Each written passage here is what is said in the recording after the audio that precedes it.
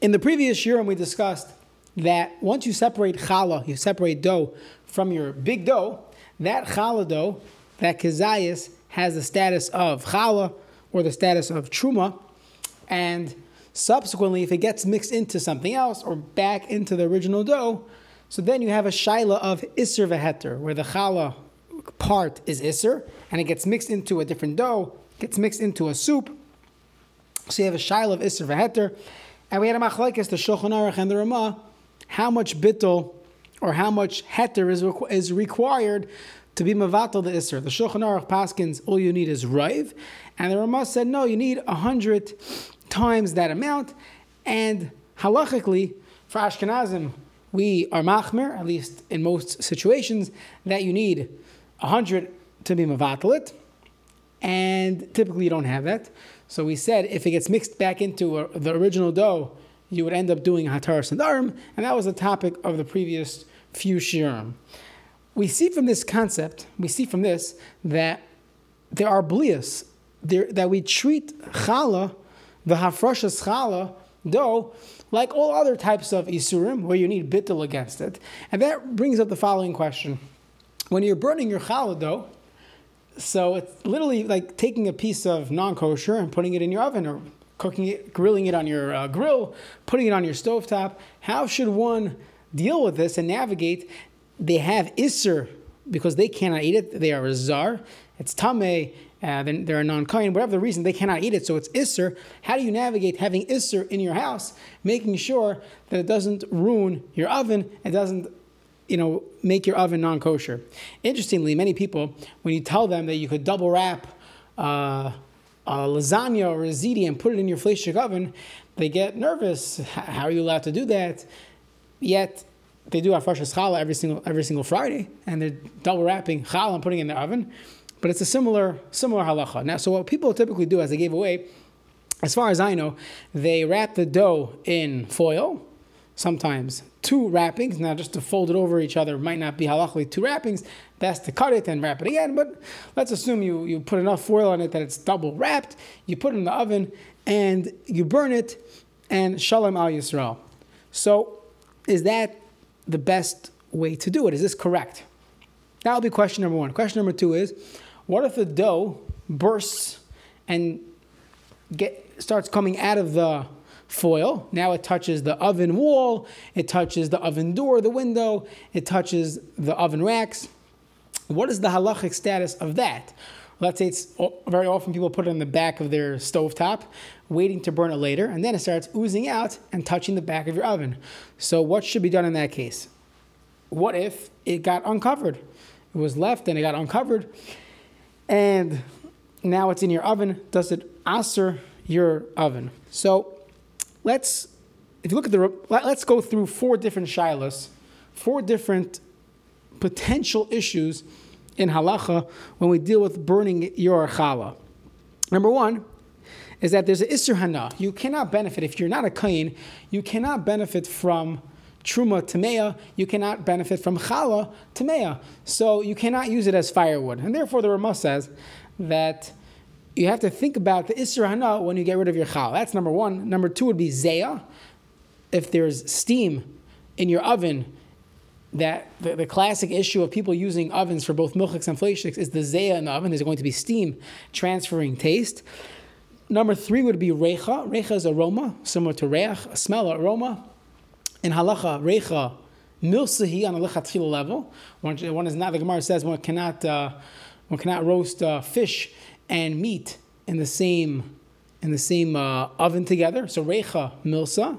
And the 4th issue is the obvious issue of blios, that the dough has the status of truma, and it would get blios, it would get taste into other pots or pans that are being used, that are touching it while it's hot. So let's go through these 4 halachas one at a time. Regarding the isser hana, so we said there's isser hana, one cannot benefit from truma tameya, and therefore zara, a non-kain, cannot benefit from challah, even if it was tameh. Challah tameh is asur bahana. So there's a concept in the Gemara called yesh shevach eitzim b'pas, that if you baked bread in a oven and there's wood that was Isser Hana wood. You had a Asherah tree, and you use that wood in the fire. There's a concept of Yesh Shevach Eitzim Mapas, that your bread got benefit from the wood, and therefore it's Isser Hana. You are violating the Isser Hana by benefiting from the wood of Avodah Zarah.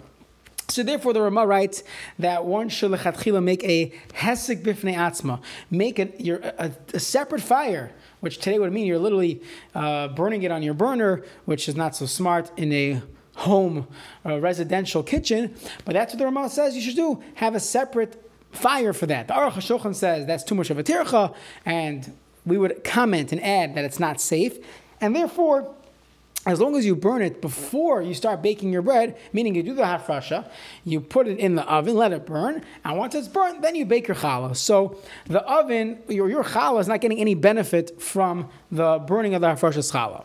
However, the truth is this is a moot point, because today our ovens have thermostats, it's temperature controlled, and therefore we're not gaining anything. We are literally not gaining anything by having this ball of dough in the oven, and therefore we say Ein Shevach Eitzim in our ovens today, whereas the temperature controlled, so therefore there will be no issue of the Isser Hana Bizman Hazeh in most ovens.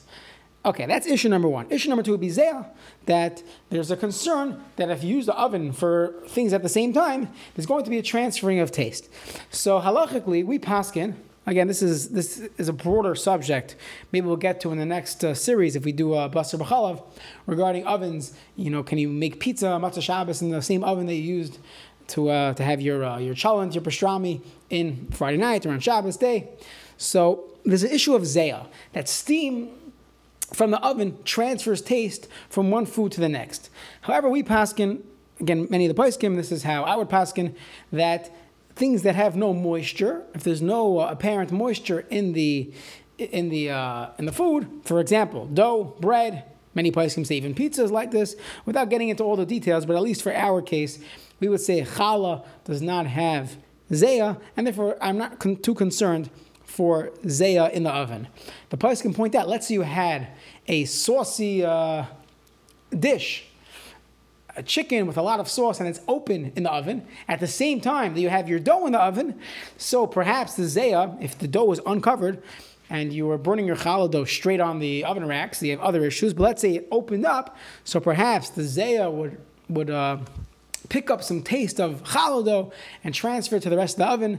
Not so likely, but that is something to keep in mind, and therefore it's better to cover your dough, double wrap it, to be extra careful, to avoid any issue of zeah. But if the dough is being burnt on its own in the oven, there would not be an issue of zeah because there's no moisture, no apparent zeah moisture, steam from this dough. The third one is reicha. Reicha is an isser of aroma, that if you bake or have two things in the oven at the same time, besides for the zeah issue, there's an aroma issue called reicha. So in the details of reicha is only an issue when it's a fatty dish. As you can imagine, when you have a certain type of, you have a chalent, the chalent smells like the whole shul, the whole building smells like chalent. So that, we say, has reicha, when it's shamin. But however, it's kachush, where you don't have that same thick aroma, so then the poskim say there is no issue, and halachik the shach paskins, bread and challah, dough, would not have an issue of reicha. By the way, the poskim say even if there was shuman in there, butter, or you were making some type of deli roll, still halachically there'll be no reicha. But again, hamachim tavel al bracha, and you should cover it anyways.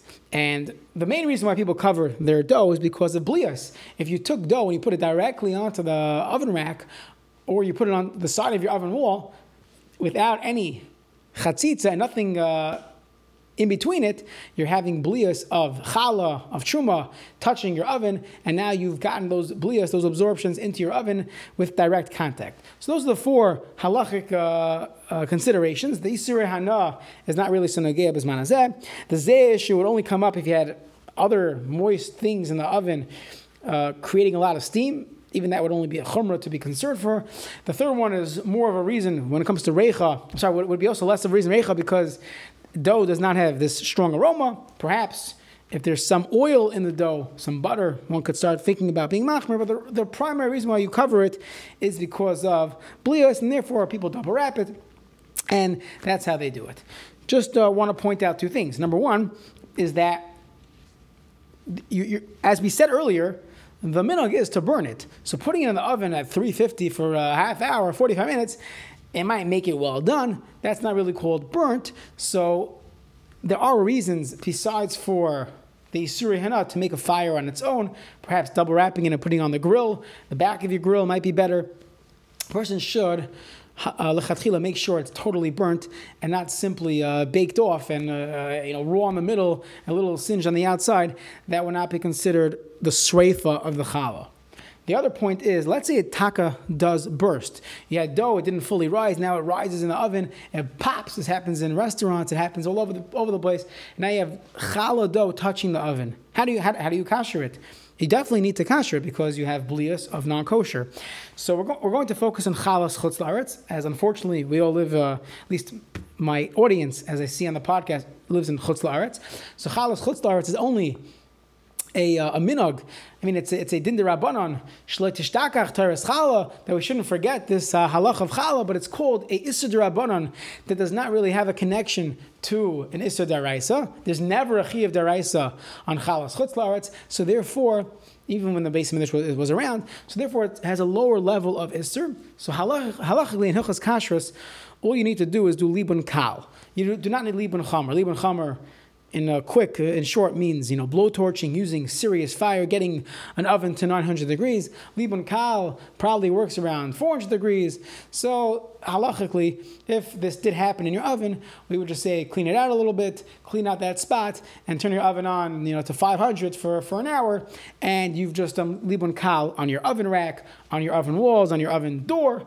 So that would be the best way to deal with it, by simply doing a libun kal. If you had chalas Eretz Yisrael, that's a whole different shaila, and it will be beyond the scope of today's shir. A related shaila, not the same, but it's related, is, the truth, this happened to me on the first day of my job. So first day I started working in kashrus, I went to visited a facility that we recently just took over the hashgacha. We were literally in the process of taking over the hashgacha. And this facility is a bakery that is owned by a Jew, by a Yid, a conservative Jew. And due to that fact, he needs to do hafrashas challah on his bread. So at that time, we did not realize that there was a backup system that a mashgiach was doing. We came in with the understanding that the hashgacha, the current hashgacha, was making sure the ingredients were kosher. It was all part of the facility. All the ingredients were indeed kosher. But as far as hafrashas challah, this product was going to trade for restaurants anyways, and therefore the mashgiach didn't really do hafrashas challah. Again, subsequently we found out they had some type of system. So the shaila on day one, my day one in kashrus, is very nice that from now on we set up a hafrashas challah system. Beautiful, and I will discuss in a few weeks what our system is in this place and in many other places. But what about all those years? He's using the oven, he's using the sheet pans. Every piece of equipment there came into contact not with challah, with tevel. The dough never had hafrashas challah. So you have blias for many years of tevel, where hafrashas challah was not done. There is no shita in the Shulchan Aruch that is bata b'roi. That was talking about challah, but tevel, everyone agrees tevel is not bata b'roi. We need shishim. So what is going on? What do we do in this case? So this shaila is a great way to open up the next sugya. The next sugya discusses, if you're learning the daf, the Gemara in Sukkah the Gemara in Beitza had this about a week ago, that you could eat challah oichel v'acher kach mafresh. There's a concept of doing hafrashas challah later in the game. How does that work? When could you do it? Could you do it on Shabbos? Does it work for Kalim retroactively for the previous 10 years? How does that work? So Hashem, that would be a nice segue to the next sugya.